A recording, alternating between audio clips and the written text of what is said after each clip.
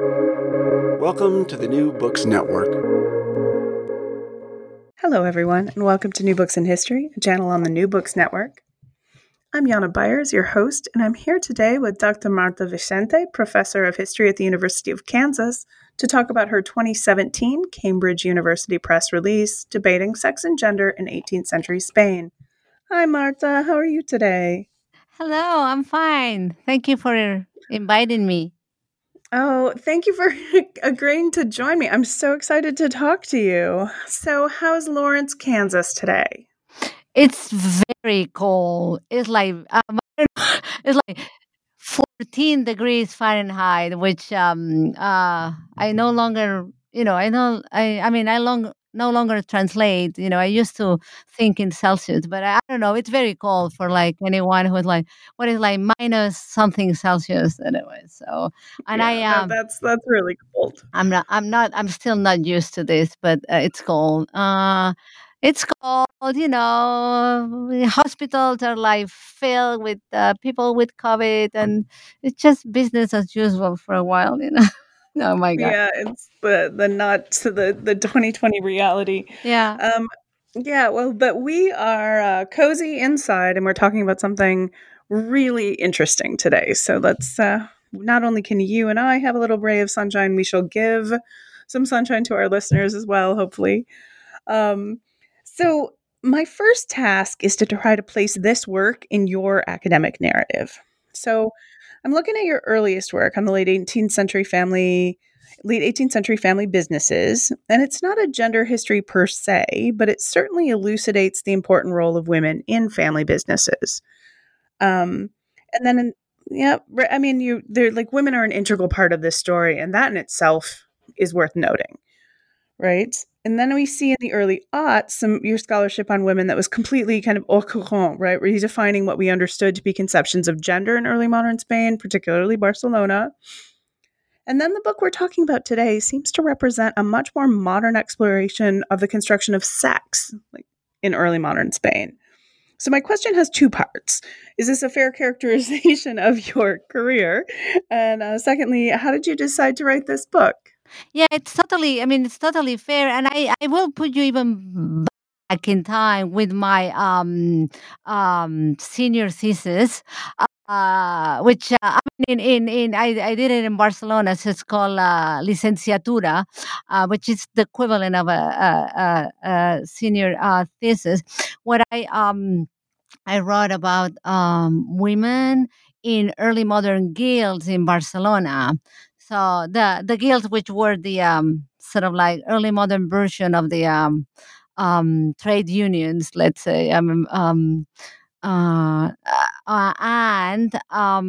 there I began to explore the role or the place of women in the labor market in the 1600s and 1700s, and something that was very surprising to me to find out is that I could see like women were everywhere, and yet like my advisor at the time told me that no, that was not possible, that women were not guild members, and that it was just space for men. And so so the lack of representation of this aspect of women history in the historiography sort of got me like asking for more, and from the guilds, and I moved to the factories for my dissertation that became the book. And so then at the root of all this interest in gender was also sexuality, and sort of trying to figure out why the absences of women in the historiography were also translated into trying to understand the construction of sex and gender in the period. And that's what took me to this debating sex and gender in 18th century Spain. Is that answering your question? Yeah, that's a wonderful answer. So I'm guessing that this move into kind of, I mean, it clearly just traces kind of a developing, growing interest, but I'm guessing there's also a source-based component to your decision to move into this work. Um, and you note in your preface that you stumbled across a criminal case, and this book happened. So I want to hear broadly about what you're using in the book. And specifically, I want to know how a criminal case can lead to an exploration of the development of our understanding of how sex and sexed bodies are understood. Yeah, I mean that's a great question because sometimes, like and many times, the best sources are the ones that fall outside the logical place where one would go to search for like anything that has to do about sex, or like one would like go to uh medicine records or like treaties and the fact was that as I think I said in the preface that it was not expected to find this manuscript. It's a very long file in the criminal archive. It's Archivo Histórico Nacional, so it's the main historical archive in Madrid, and so they had the criminal sort of not archive, but the what's it called? Well, the criminal files, and they um, I was like. I was working. I was trying to put together a book on like theories on gender in 18th century Spain, and that was going nowhere. Like really, I mean, it wasn't.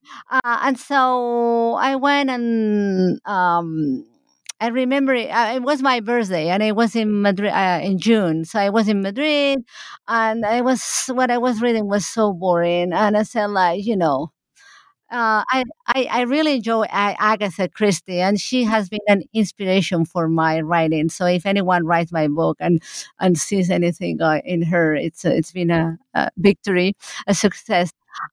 So I thought, like, well, let's have some fun and say. So I just look at some criminal files and then I saw this one that was I don't know. I forget the number of folios, but it was just very long. And then I began to read, and I realized that this particular document was about someone we now may identify as a transgender individual, a trans woman, because they wanted to be an actress, but was also a tavern keeper. And um, anyway, I thought it was so fascinating. And so changed focus and started writing the book. And actually, in years ago, before this book came out, I wrote a manuscript just having this main character as the protagonist, and the whole book was about Leirado. And then my husband said, like, "This is not going to sell," and I look at it and say, "Well, this will sell in Spain and in Spanish, but clearly not for a Anglo-Saxon American audience." So I changed it and then went back to the archives and looked for more documents that could provide like a solid context. And I think it's a better book. So my husband was right. Okay. There's a lot of this character in your book, and I'm gonna referring to him as a character. So we'll talk some more about that in a minute. One of the things that I find I like about this is you have this very clear story you're telling, but it intersects with so many issues, right? So this is, first of all, an attempt to kind of right the wrongs that have been done to Spanish history, right? Bring to the forefront the importance of the Spanish Enlightenment. This is the development of anatomy as a science, this newfound obsession with the body and its place in the natural/scientific world. new developments in the history of medicine, the ongoing negotiation between like science and religion. And I'm making air quotes around science and religion, which you can't see, but they're Mhm. there. Um, so, I'm curious, like, what do you consider to be your most important historiographic developments here? Like, what do you contribute? Well, it's interesting you are asking me that because, like, one inspiration for me was and is and was for this historian Lacour. I hope I pronounced it right. Thomas Lacour, who wrote the book. I think it's called Making Sex, right? Yeah, or Sin. Yeah, is that right? Yeah, Yeah, Making Sex. It's yeah. somewhere in my office, so I can't It's in really see my it. But it's in yes, maybe my Thomas bibliography. Locke. Mm. And so his basic main thesis is that the 18th century sort of like created this view of the sexes as two different the two sexes model versus before with a more sort of like an understanding or like well he called it like one sex model, so the understanding that men and women were different but basically they shared the same sort of like common uh formation of like sexual organs, only that women were had the organs inside and men outside. But yeah, the 18th century anatomists are like sort of creating this separation that no, that the genitals and the reproductive organs of men and women are totally different and separate, and in this new view of our modern understanding of sex and gender. So Lacour, as much as he's been so criticized, and there are a lot of scholars who believe that such a sort of like black and white picture is not correct. That before the 18th century there were sort of a lot of um, physicians that were sort of proposing this two-sex model. But I think that in essence, his idea is correct. And I think that my contribution was to show that how this is happening in detail in one country and the impact that it had in terms of like the European knowledge of like sex and sexuality. So I think my contribution is showing how this actually happened because like Lacour provides a wide and broad analysis of how, from the Greeks to Freud, and I don't think I didn't see anyone else doing this analysis in detail. So uh, is that answering? Would you like to point out, can you explain to me why it is the case? Why debates about the sexed bodies are central to the understanding of this era? How is this a central issue to understanding the Enlightenment? Yeah. Well, that's a fundamental question I think that the book addresses because I think it is in the 18th century that this uh, what uh, what in 20th and 21st century sort of like feminists thought it's been called is like the heteronormative project, which I wouldn't want to put that exactly in those words for 18th century because it's totally anachronistic. But I think it's the idea, the idea uh, behind is correct that somehow linked to new ideas and developing ideas on the wealth of the nations of by Adam Smith, and that a lot of the men and few women of the Enlightenment sort of follow the Ilustrados in Spain. That like the growth and the wealth of a nation was based on the number of sort of inhabitants, productive citizens of a country, then that translated like into the assuring the growth of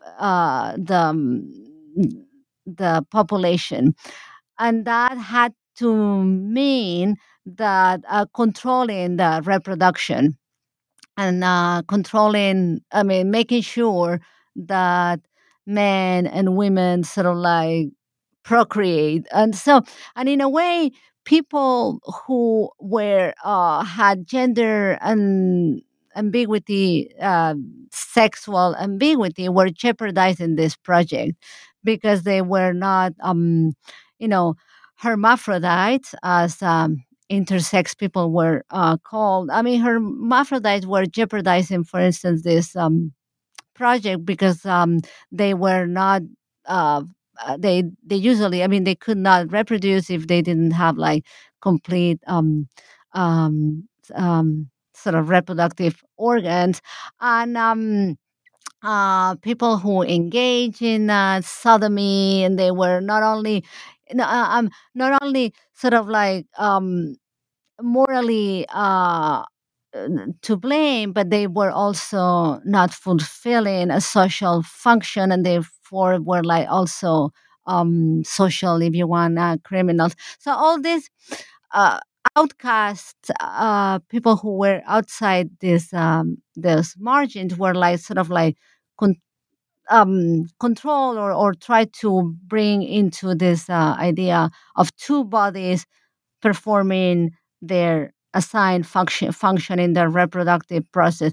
And this also links to Foucault and his whole notion of biopolitics, and so how like bodies are like controlled for like a political purpose. So all this like mess of ideas are actually coming together in the 18th century. That's why I find the 18th century one of the most fascinating centuries ever, and I don't think it has been given enough credit.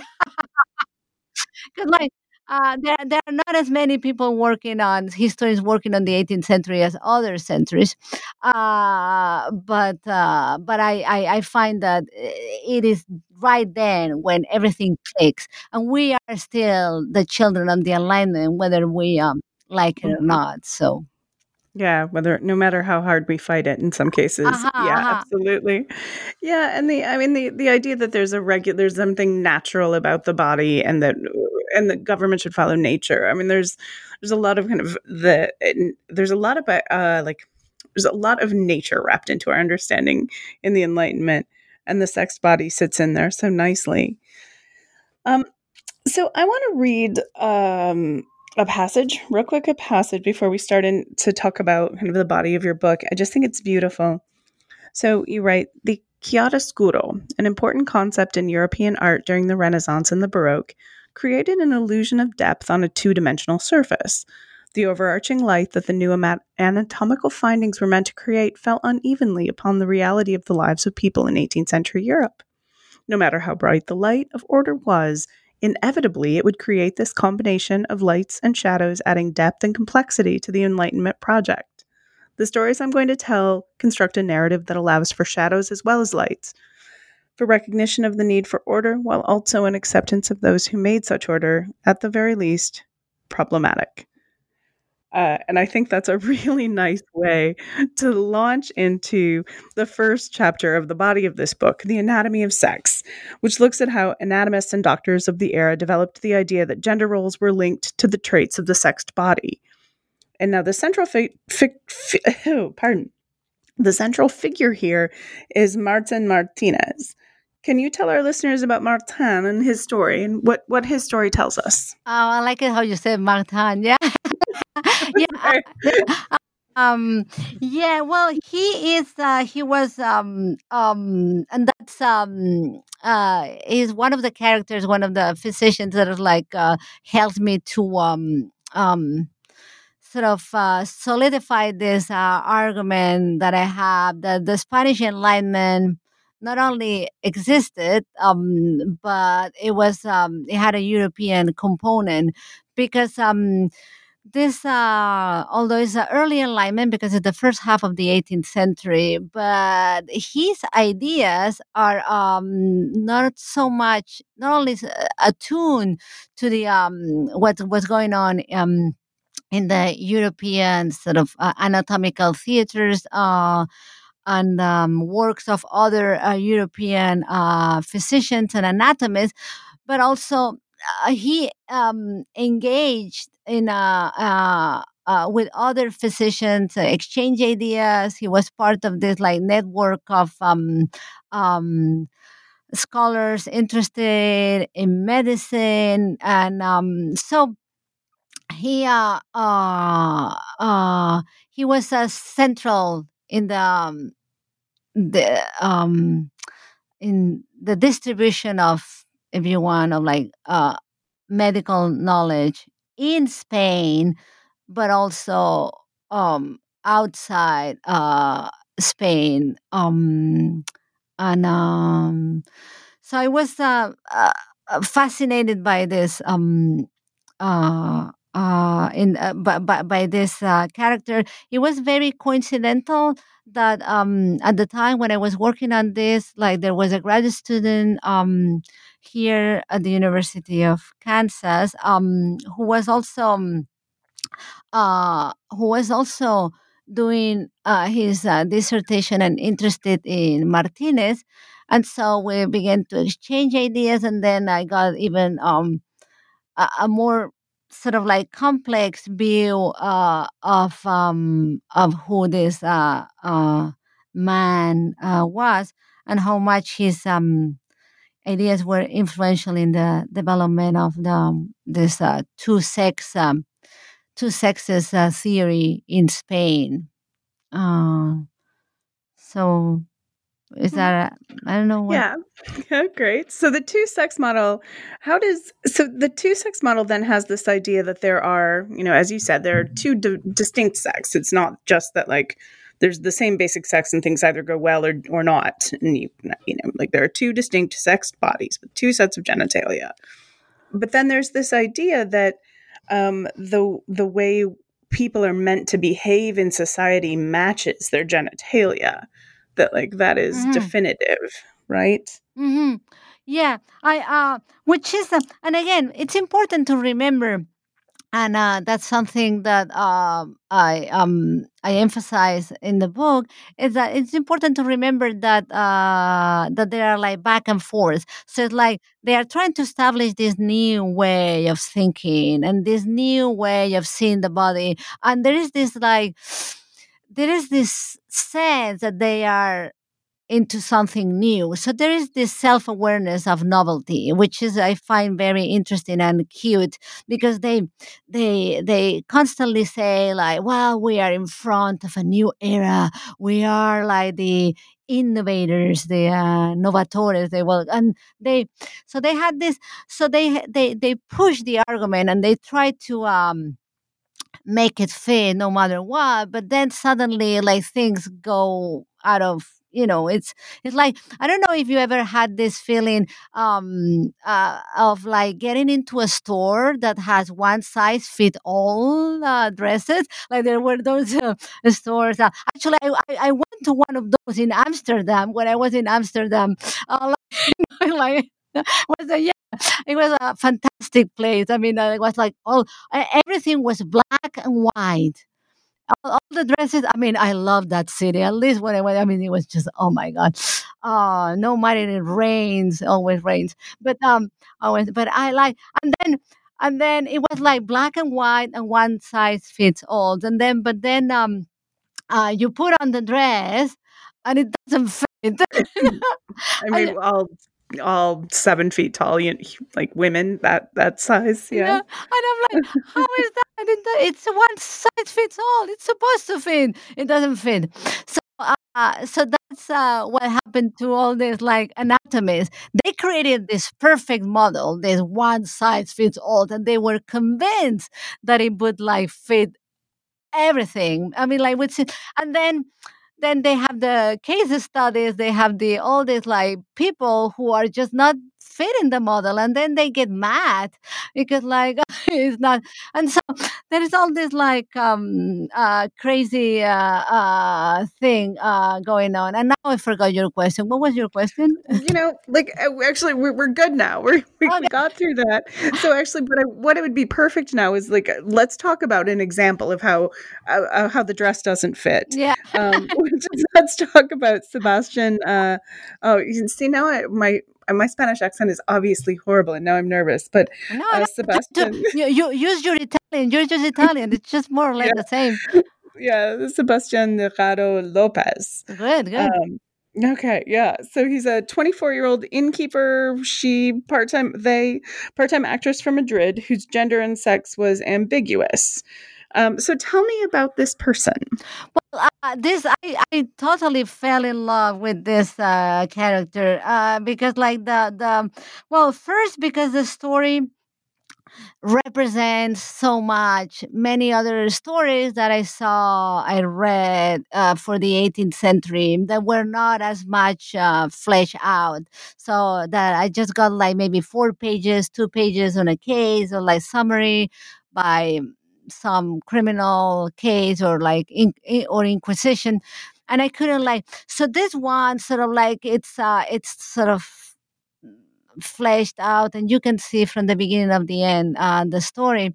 And it's on one hand the complexity of human nature and sex and gender and sexuality, and how people were sort of like trying to find their place in society when they were not fitting the categories that were imposed to them.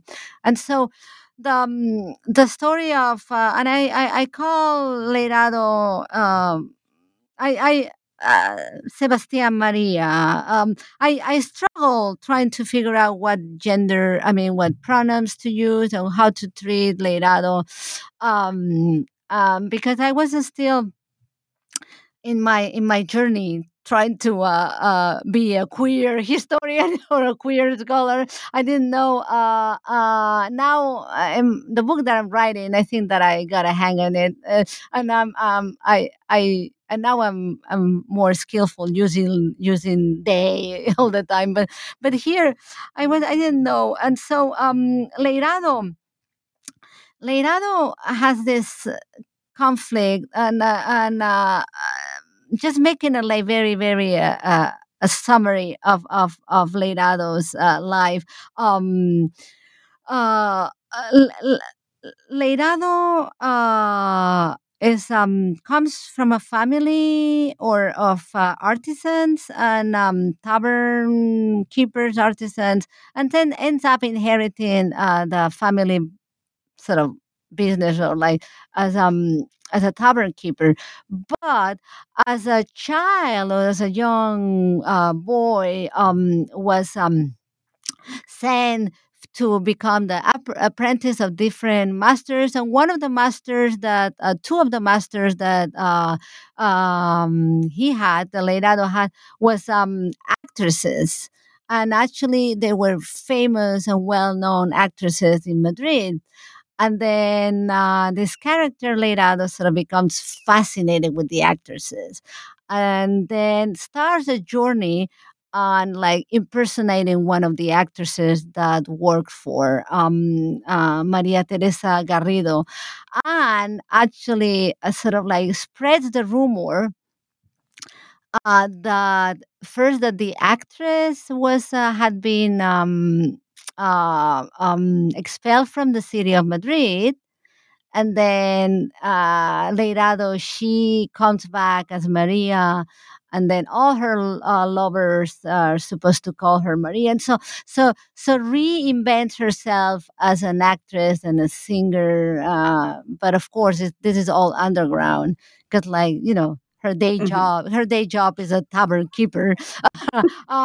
So is an actress and tavern keeper, and but the amount of the network that this person has all over Madrid in terms of like lovers, and so it's a fascinating story of how the underground if you want, queer world of Madrid work.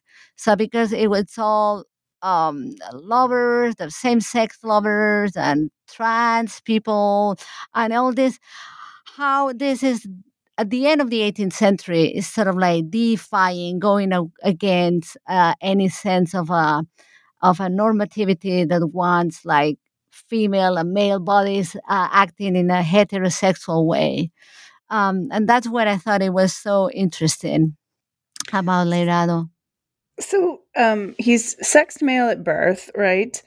And then and becomes a female impersonator. But then in chapter 4, we come back to Leraro um, as and this case. So tell me, what does he? How do you learn about him? Like, what? How does he enter the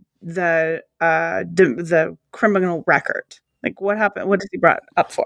Yeah, the well, the story is that one of Leirado's lovers contracts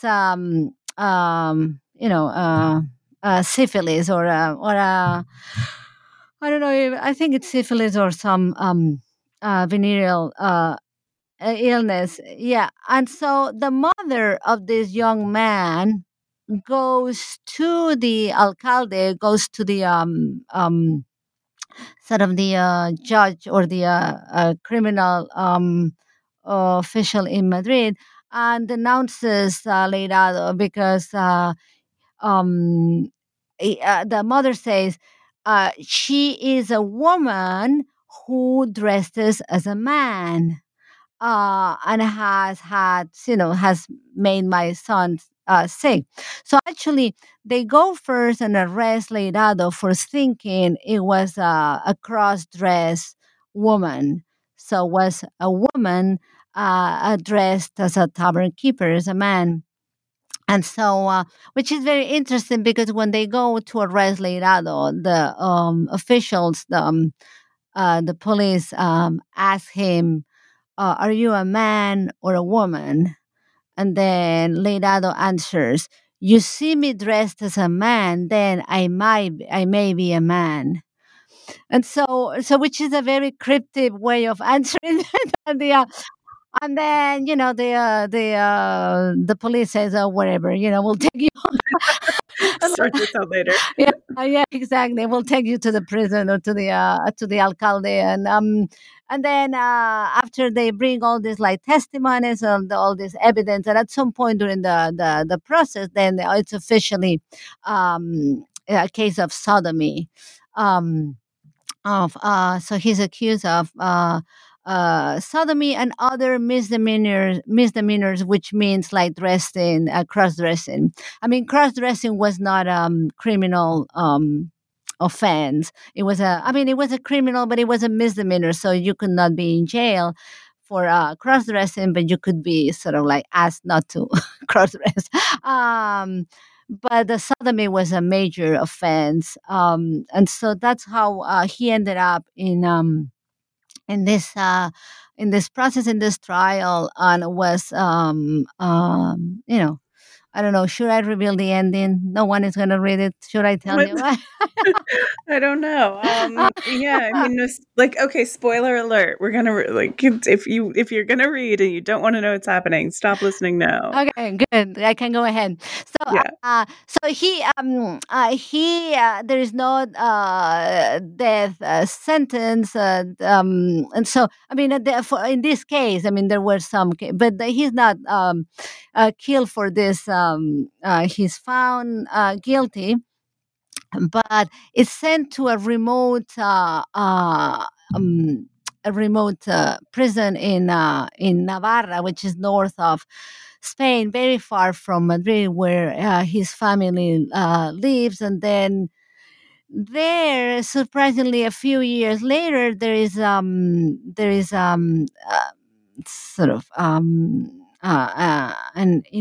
it's called indult. So I mean, the governor of Navarra, for some reason, decides to pardon the prisoners, mainly because there was some outbreak of an illness of some, and then like half of the inmates died, and so he ended up anyway. So there's no, so we don't know what happened to him. We don't know if he survived and was able to go back to Madrid, or he actually died, which is most likely because he had a probably an advanced case of syphilis. Yeah. An anecdote, I don't know if it's an anecdote, but I mean, something that I thought it was like, I don't know, kind of sad, or I don't know, is that one of his her Leirado's claims to womanhood was that she menstruated, and then the doctors claim otherwise, that it was not menstruation, but something else, so I don't know. So interesting. This, like, their inability to handle, hermaphrodites don't exist. This isn't real anymore. So, like, when faced with evidence to the contrary, there's just no way to make sense of that, right? So you have to deny this. I find it very interesting. Well, yeah, I mean, yeah, I don't think, and maybe that's where, like, going back to the book, maybe I think that should have clarified this a little bit more. I don't think they say hermaphrodites are non-existent, period, but they say it's just very rare, it's very unlikely, it's just possibly not. So they make it very hard, and so they because again, in this project, the making bodies fit into those two categories, it just doesn't fit that dress that I was talking about.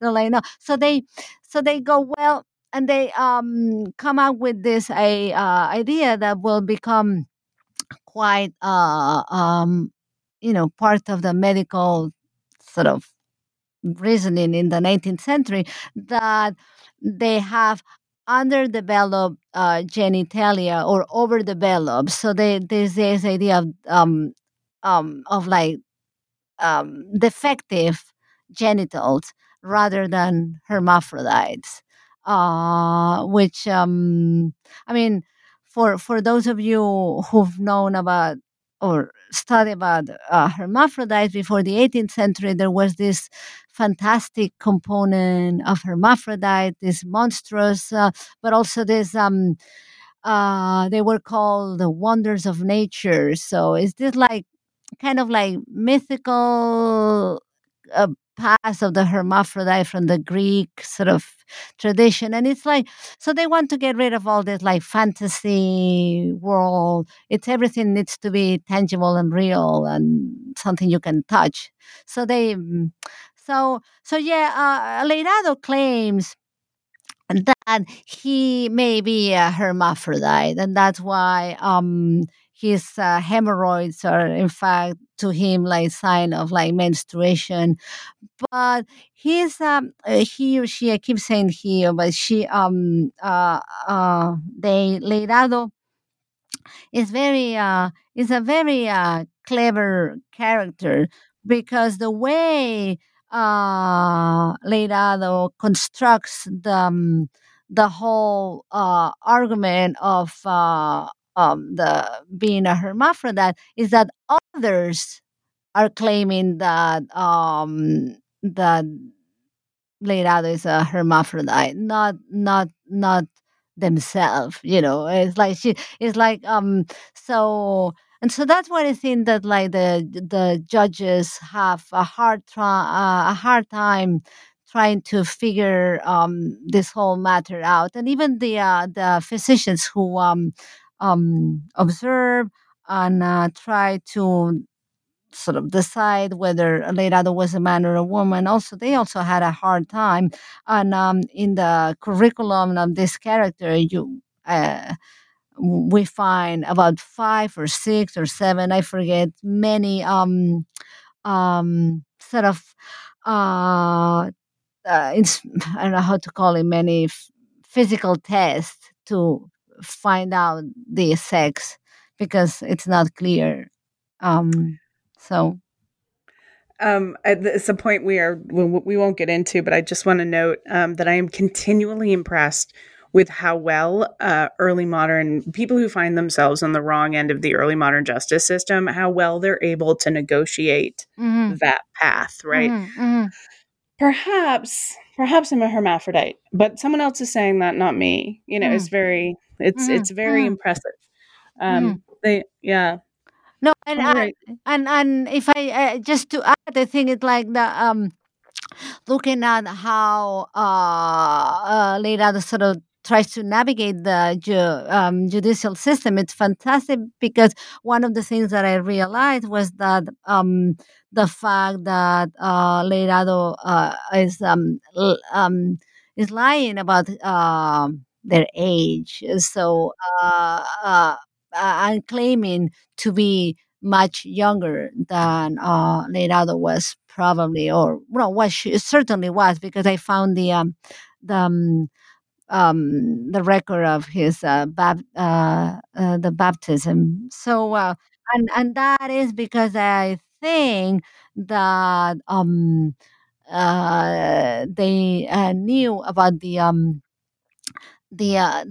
younger people, 21 or younger, got sometimes a more sort of a less harsh punishment.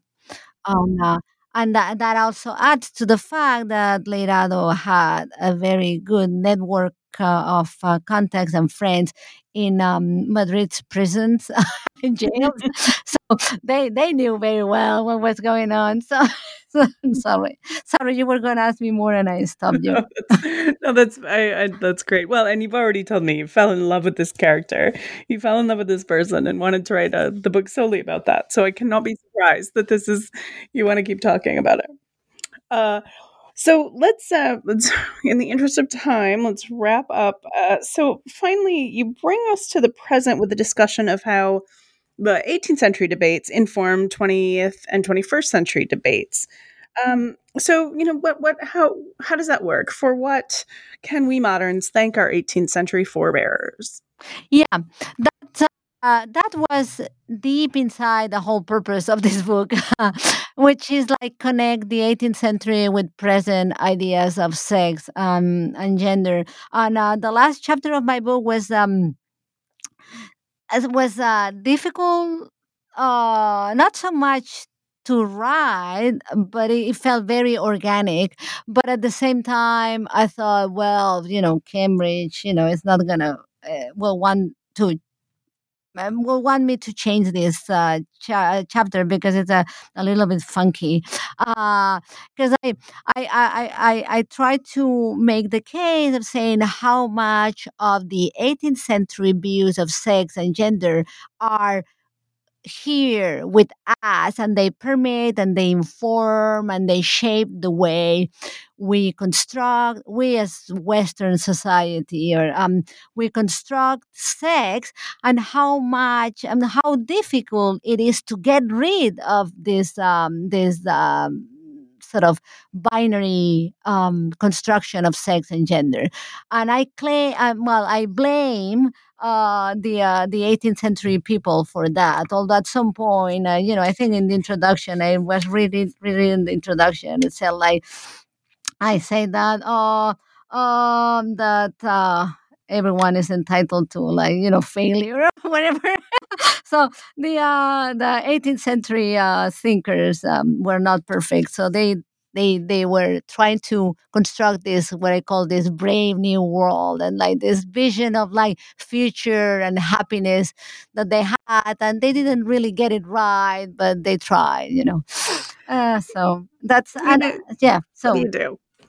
yeah. Yeah, we probably don't. 200 years from now, assuming we're even still around, they'll look back at us and wonder what we've done. Uh huh. I am hoping. Oh, Yana, I lost Yep. you. Yeah, I lost you as well. All right.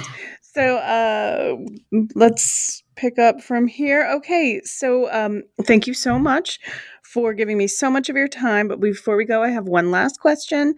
Yeah. So you're almost done with a new book, right? Yeah, Yeah, I'm very excited. I am very excited. Tell us about it. Well, and it goes well when I just finished saying about the how the 18th century shapes the modern notions of sex and gender, because that is at the core of my next book, which has a title of Trans Confessions from the Inquisition to the Internet. So I'm looking over a long period of time from the 1500s to the present, transgender narratives that are expressed in form of confession. So declaring the truth of oneself, and sort of revealing this the authentic self through this confessional genre. And in this, I want to explore how transgender narratives and literature that I have been so much of great interest of people in the past 20 years. It's something that it's not new, and it's not even recent history. It's not like 19th or 20th century, but it's something that one can find it's shaping sort of notions of gender and sort of queerness, as early as one can trace, but I start in the 1500s, and it covers several countries, so like the Spanish and Iberian world, of course, but also France and England, Germany, the United States, and Canada. So it's the Western sort Mhm. of Yeah. societies. European diaspora. Um, Yeah. oh wow, I'm so excited about that. I can't wait to cannot wait to read it. I want you if you need any eyes on it before, because I am that eager. Um, it's fascinating. There's so many questions there, and I think this really it's incredibly ambitious, but I think it really has some great potential to help us rethink and reframe these debates. Yeah. Well, yeah. I should be done sometime soon. And the hidden benefit of COVID, some of us are getting work done. Some of us, myself, not so much. But um, all right. So thank you so much, and I will be in touch about doing Yeah. another one of these for the new book as well. Thank you. Well, good luck with everything. Your program is fantastic. I'm gonna subscribe to all these apps and get into the new world of podcasts. Well, it's not so new, but News relative, brave new world indeed. Okay. All right. Okay. Bye Thank bye. you. Bye. Thank you. Ciao. Ciao.